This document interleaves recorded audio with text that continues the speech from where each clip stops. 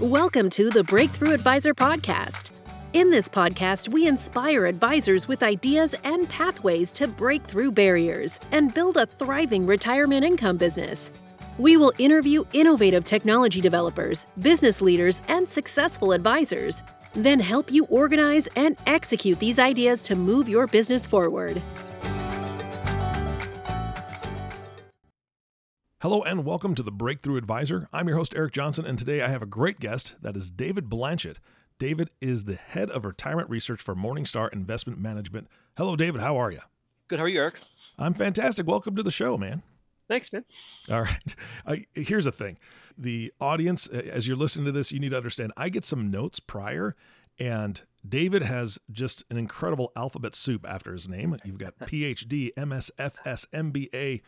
You've got a ton of credentials, and then also I've visited your website via you giving me your website address, and you have a ton of research papers that you've been involved in and written, I'm sure, both by yourself and with collaboration with others.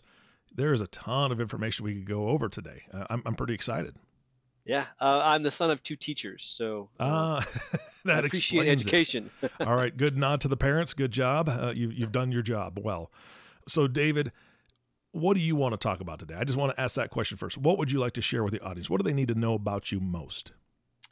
Well, I mean, the one thing I like to mention is that I do a lot of research, but I actually used to be a financial planner a long time ago. So I kind of, I often joke that I've been climbing an ivory tower for 15 years. And now I have a very different role where I kind of create solutions for like defined contribution plans for different financial services company. But I'll never forget that kind of all that I've done. I remember back to meeting with people and talking to them about how to kind of create better outcomes. And so I don't do that anymore. But when I think it's just important when you're writing research and creating strategies to know that despite what a formula might tell you, people do crazy things. And so, it's kind of a driving motivation to what I do is how do you kind of help people create better outcomes given the fact that they're people and they do crazy things. Yeah, and we make really big mistakes a lot of times. And how can we correct over and over and over again? Yeah, over and over, right? You've been talking to my wife. No, I'll tell you what. I'm interested in this conversation mainly because I'm not even close to retirement yet. I've got about 20 years before I even consider it. But you do so much research around retirement planning. And especially right now, this is what I'm really curious about with this whole COVID and pandemic issue. With businesses the way they are, the economy, it's really thrown some things on its head when it comes to retirement planning. What kind of research are you doing currently because of the current environment for the future? And how far out are you looking at when you're doing some research for proper planning with this kind of mood in mind? Well, I mean, so one thing that, I've looked at quite a bit is how participants in defined contribution plans have responded to market volatility, right? Mm-hmm. And there's been kind of a really important shift in 401k plans over the last decade where, if we go back 20 years ago, everyone was building their own portfolio, right? They were out there and they were picking between the large cap fund and the small cap fund and whatever else. And it just wasn't necessarily a very good strategy. Recently, though, in the last decade, there's been this growth in the utilization of default investments, so like target date funds, risk-based funds, et cetera. And a question really is, have they helped participants kind of better weather the storm when we have market volatility? And we really couldn't test that back in 2008 because they were kind of so new that a lot of participants weren't using them, but they are today, mm-hmm. right? And what we find is that people that are using professionally managed portfolios reacted less to the market volatility, right? And that to me is important because not only did people using target date funds not trade, those that were using professionally managed portfolios called managed accounts and defined contribution funds made the fewest changes. And so all of a sudden there's this more evidence that kind of delegating that responsibility to someone, especially to someone that's kind of creating a personalized portfolio, helps people not hurt themselves when the markets go awry. So do you think that there's been just this big shift in trust? I mean, it kind of surprises me in a way because if you look back at 0809, I'm wondering how many people lost faith in their advisor at that moment, right? When everybody wants to blame somebody else for something that's happened that's bad to them, and that's kind of human nature in a lot of ways. But I'm kind of surprised by what you're saying as far as people didn't make as many moves. Do you think there was a level of trust that was built back up, or they saw the proof is in the pudding when they knew people that didn't make those big emotional decisions and they weathered the storm better than maybe themselves? I don't know what's driving it. I mean, part of me wants to feel like people get smarter, but experience tells me otherwise, right? Like, History tells us that's a lie. I don't know that people actually, get smarter. And so I think it's because they weren't doing it themselves. I think that, if we go back 20 years and everyone built their own portfolio, maybe like they felt that they're responsible for not trading or getting this right, but it's that freedom of delegation, and it's kind of the value of advice and that behavioral aspect to helping someone accomplish better outcomes. I think to me that's what it was. It's that, I mean, like, these are the same people, right, that were doing crazy stuff 10 years ago, but I think today though they've said, you know what, I'm going to let someone else take care of it and I'm not going to worry about it, and because that, they're going to experience a better outcome. Yeah, absolutely. Anytime you can remove the emotion from something, it's got to be, a better decision-making process, even if it's you don't have to make the decisions because somebody else is doing it for you. Yeah, I agree 100%. So what other things are you working on currently that people need to tap into and just need to understand the research and why you're doing it? So, I just actually wrote a piece for Advisor Perspectives, and for those of you that listening, it's just a kind of this resource for advisors, and it was called the Mutual Fund Puzzle. And what I was looking at is this idea of, and I'm going to use a word that's like dangerous. It's this word annuities, and people have really strong opinions about annuities, and it's kind of funny because I totally get it. There's a lot of products out there that just aren't very good, right? But here's the thing, like, people really like this idea of guaranteed income, right? Retirement is super scary, and this is relevant to what we're just talking about, because I mean, think about if you just retired or you're about to retire, how did the volatility in that first quarter made you feel? Right? When your portfolio was down 20 or 30 or maybe even 40%, how did that make you feel? What did it have on your perception of your retirement happiness? Were you worried about, how am I going to eat 20 years from now? What am I going to do? Now, fast forward those same emotions every month or every year for the next 20 or 30 years. Right. And key behind the recent volatility stuff, it's not just the markets have come back, that's awesome. But like, how does your strategy make you feel? And I think an important thing here, that you can take that emotion out of the equation, right? You can create a system where you have income for life, and you can do that a lot of different ways. You can delay claiming Social Security, you can buy a private annuity, but I think for me the key is making sure that you're thinking about all the options correctly, because knowing that you have a source of income you can't outlive is pretty powerful. And I think that it not only it helps with, there's math behind how it helps you grab more income, but there's this huge behavioral component that a lot of people don't think about. Yeah, and I don't know if you're a geek like me. I love technology, and I've got an iPhone, and if you go into the App Store, and I'm sure it's the same on an Android, you will find so many apps that are all about helping you sleep better, right? Whether it's mood music or it's nature sounds, whether it's binaural wavelength sounds, all that stuff to help people sleep better, because there's just an issue with people sleeping a lot of times, stress, so on and so forth. I think there's a ton of people listening and a ton of people out there that are working with advisors that if they could pay a certain amount of money to sleep better at night, knowing something was secure and not have that roller coaster nauseous effect that that people have faced because of what the market does, I think that is something that people would really, as they start to think about that, really want to buy into. Even though the word annuity, like you said, the spectrum of responses is, boy, I feel slimy when you say that word, or hey, I think this is great because it worked really well for my grandmother. There's just different attitudes out there. And bottom line, and I know you know this because as a planner, you knew this and you worked with your clients like this, each person is individually different from the next person, and they don't have the same needs. So the products or services have to be different. Right. Yeah. Right. I mean, I think too often advisors and people kind of view things through the lens that maybe they get paid or what they do. And I think that for me, the key is, as an advisor, even as a retiree or whoever, ask yourself what kind of strategy you want to have, and then figure out the tools it takes to get there. And a lot of times, maybe you can do it yourself. Maybe you can't. Maybe you need to work with someone. Maybe the person you're working with can't actually help you get there because it's not their expertise. And so to me, a lot of this is about expectations, about accomplishing goals, and it helps to have someone to help you get there. But a lot of times, in my experience, the person that you're working with might not be the best person for you. Absolutely. And to those advisors that are listening to this, I hope you heard what he said, because my advice as a coach and a consultant is to always understand that your clients should be shopping around. They should be kind of testing, is there somebody better out there? Because you need a benchmark to be better, right? That's all there is to it. So you want to service your clients as best you possibly can, so they're not looking around. They're not, or when they do a comparison, they're like, wow, I'm exactly where I need to be. So I think that's great info. David, I know that just through our conversation and before the podcast even started, you're a pretty humble guy, right? I would assume. I mean, I'd like to think so, but it's a trick question, right? Really, it's a little question like, oh, I'm super humble. It's like, what do you mean? It's a trick question. I just wanted to throw that one at you.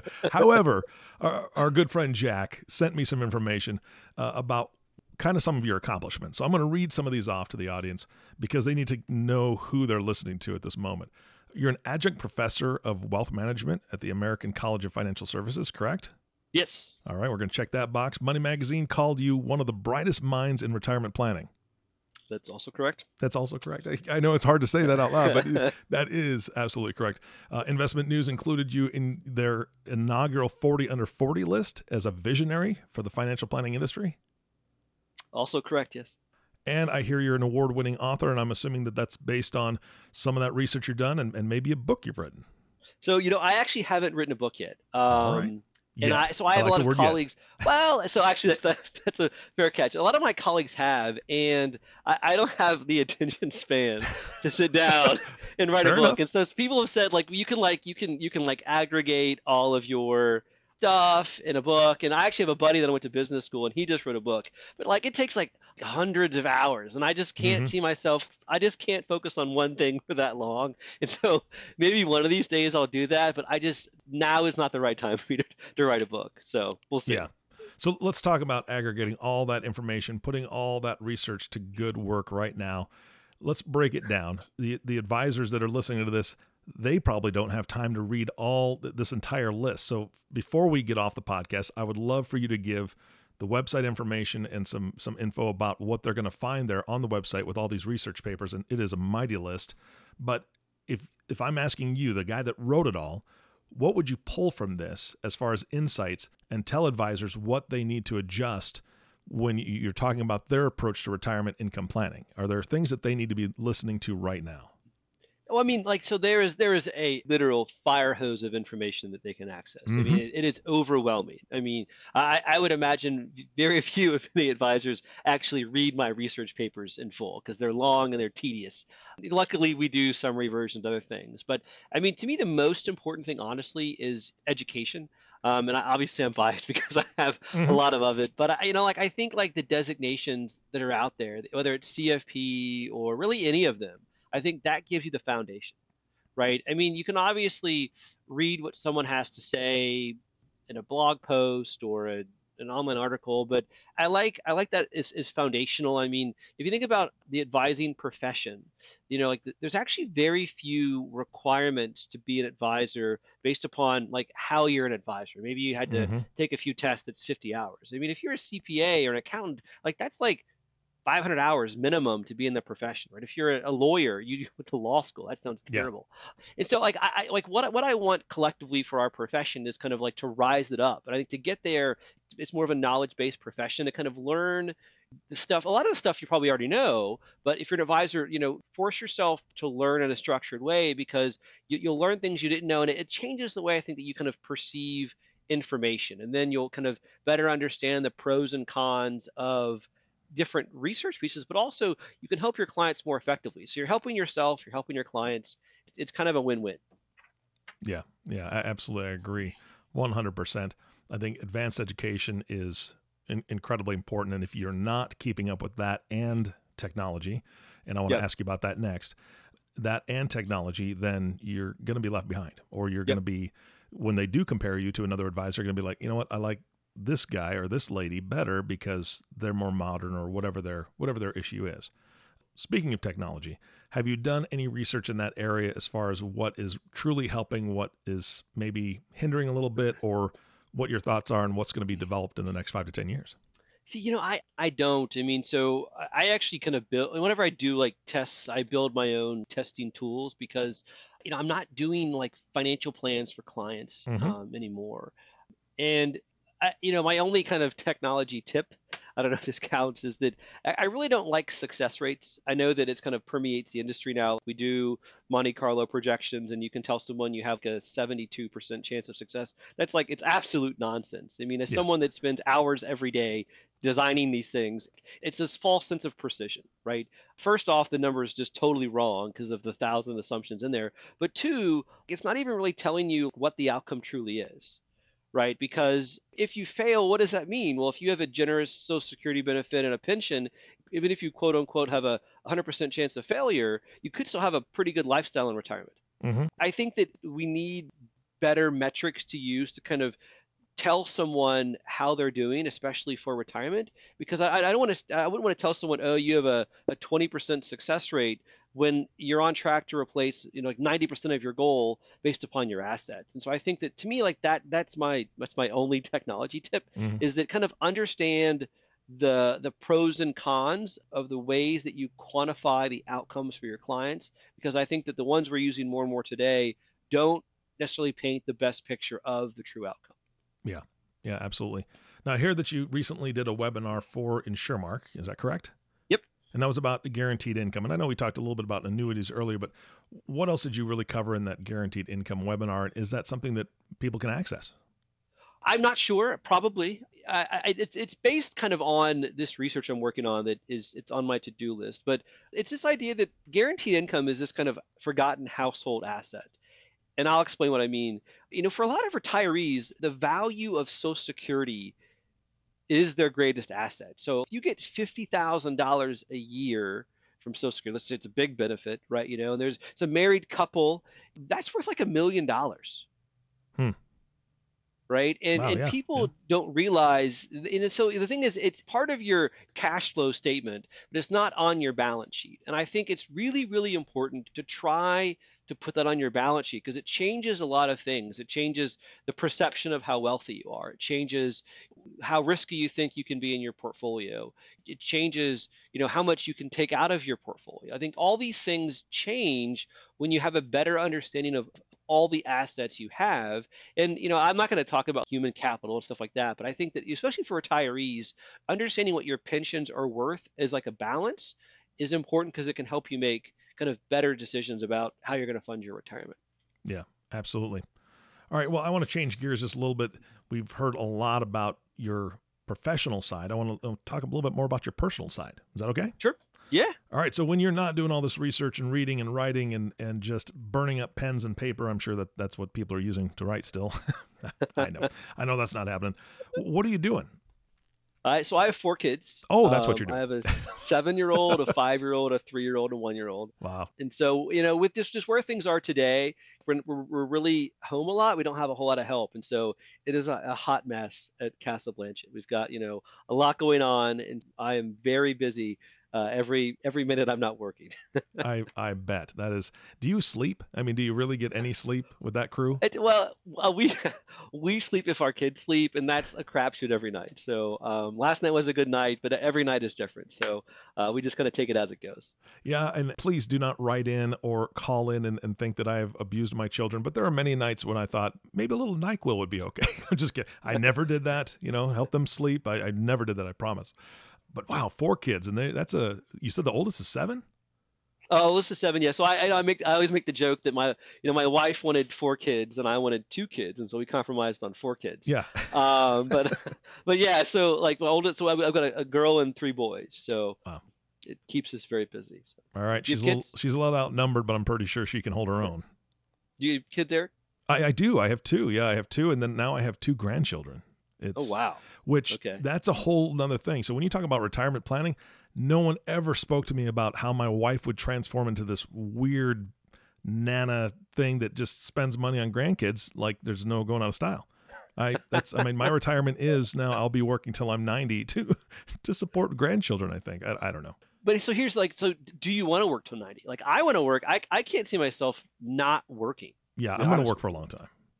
you. I mean, even if I'm not getting paid, like there's just, and this ties in, but like there's so many benefits to working longer. Hmm. I mean, there's obviously like all the financial stuff, but staying like intellectually active Yes, like prolongs your life. absolutely. Yep, there's And so, tons of research and study, and you would know about all the research with this because there's a ton of research on it that brain activity, even just getting up and having a schedule does right. so much for you. You know, you go into retirement, I'll wake up around noon, maybe play a round of golf, watch some TV, and go to sleep. Okay, that's going to last 4 years until you're dead. I mean, that just, you're going to wear yourself out quick. Well, I think that's like the traditional definition of retirement, when everyone like, I guess, worked in the fields and you Hmm. retired at 65 and you died when you're 80. But like retirement's going to last like 30 years for Yeah. so many people now. And so I think it changes what it costs, right? It costs a lot more to retire. But if you can work longer, it mitigates that cost. It makes it more enjoyable. So one thing, I do worry about is like people that are retiring now. So like my father-in-law, he's close to retirement. And when I say retirement, I think he might pivot away from what he was doing to a new job, and I just wonder like how easy it'll be for him to find something in the near future, given kind of the state of the economy, Hmm. right? And so to me, a lot of this stuff that is just interesting. That's happened is because like who could have planned for this, right? So you have a financial plan for 40 years and then COVID strikes, right? And so Yeah. just, like good to have a plan, but it's better to like have a fluid strategy that can adapt as things change. Yeah, no, I agree. And I think if there's any silver lining on this whole COVID thing, is that we now know that working remotely is more possible than it ever was before. The technology is, what is the old saying? Necessity is the mother of invention.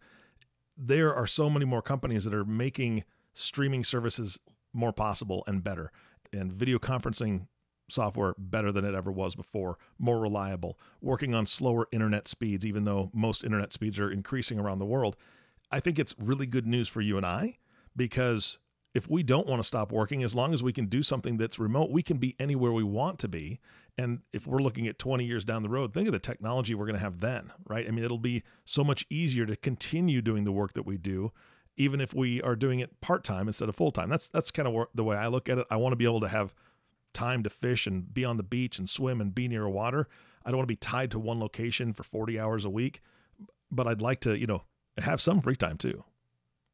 Well, and so for me, it's actually really exciting because I've actually been a remote employee for Morningstar since I was hired like 8.5 years ago. Mm-hmm. I actually live in Kentucky. We're based in Chicago. And I was always worried about how being remote will limit my career because in this industry, you usually, even Morningstar, they were all in Chicago. And a lot of companies, had either pulled away from remote working or weren't into it. But I think this could change all of that. I Yes. think that all of a sudden companies that would never have given it a fair shot are not only giving it a fair shot, they're going to actively move in that direction. And so for me, it just opens this possible horizon where like at first I was like, who else is going to hire me to live in Kentucky? But now it's like, wow, I think there's a lot of companies out there that might say, hey, we don't mind having people everywhere as long as they're effective. So I think to your point, remote working for me will be great. For our society will be great because all of a sudden, if you don't want to live in New York City, you don't have to live there. Exactly. Yeah, absolutely.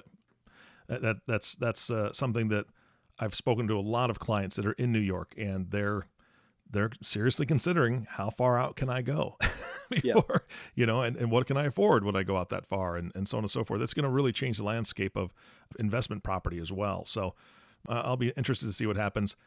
One of my last questions for you really is, what do you see for yourself? We're getting back to the professional side here. What do you see for yourself professionally in the next 5 to 10 years? What are your goals?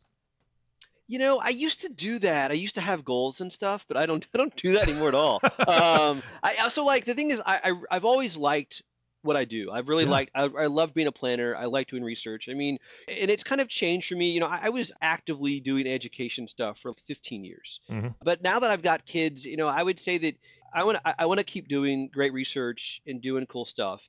For me, it's more focusing on like getting these kids in school. My wife is going to start a business probably at some point in the near future too, and so it's more of kind of the family stuff Hmm. and than it is the professional stuff. And from my experience, is as long as you're working hard and doing good work, things take care of themselves, and it's really hard to plan for. So I know that I don't really have a great answer for you, but I hope things will work out professionally. But I'm more kind of, the family stuff is just consuming most of my lifetime right now. So hopefully that all goes well. Yeah, I think that's a great answer. You gave me the perfect answer.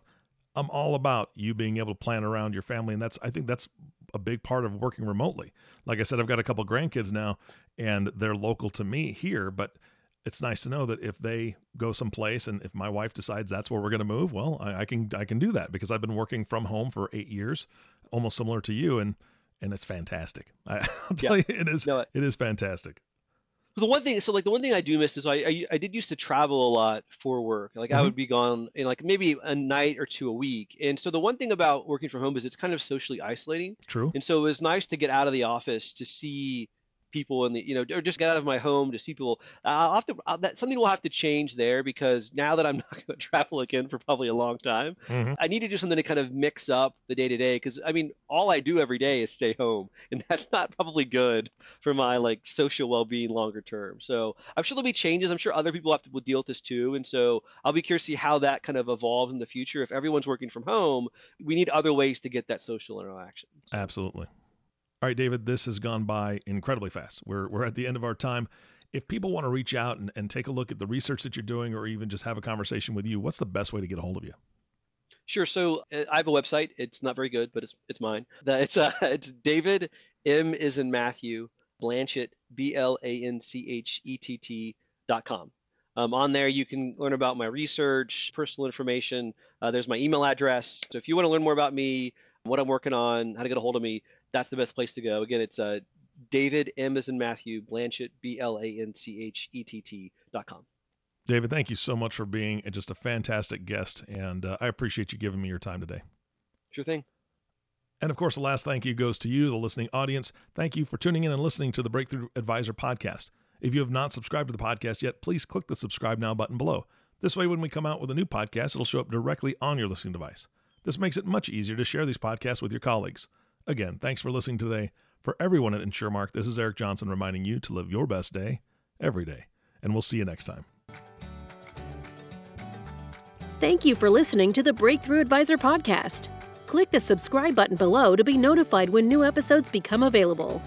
The information covered and posted represents the views and opinions of the guest and does not necessarily represent the views or opinions of InsureMark.